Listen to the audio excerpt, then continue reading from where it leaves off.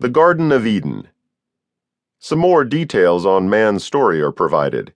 In case you were wondering, God scooped up some dust from the ground and breathed life into it from his own nostrils, and it became man.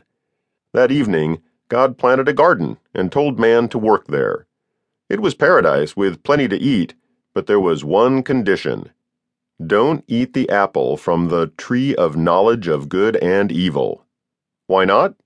Just because. No, really, why? If you do, you shall die. So there. The first man was named Adam. God let Adam give names to all the animals.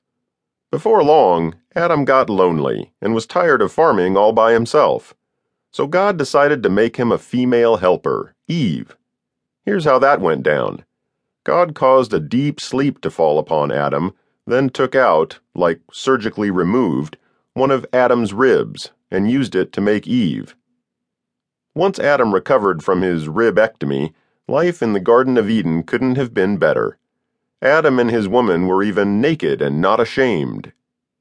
Then, one day, along comes a serpent, Snake, who starts talking to Eve. The snake asks her about the forbidden fruit of the tree of knowledge, and Eve explains the one condition. The crafty snake responds by telling her that's a load of bull, and she can eat the fruit. So, airheaded Eve does it, and then brings Adam an apple and lets him eat it too. This is the beginning of the recurrent Bible theme that women are trouble, and that man continually breaks the rules of God. That afternoon, God is strolling through the Garden of Eden and gets wind of what's happened. He has the first of many major temper tantrums of biblical proportions. He confronts Adam, who blames Eve, who blames the snake. God says something to the effect of, "Okay, biatches, you're all going down."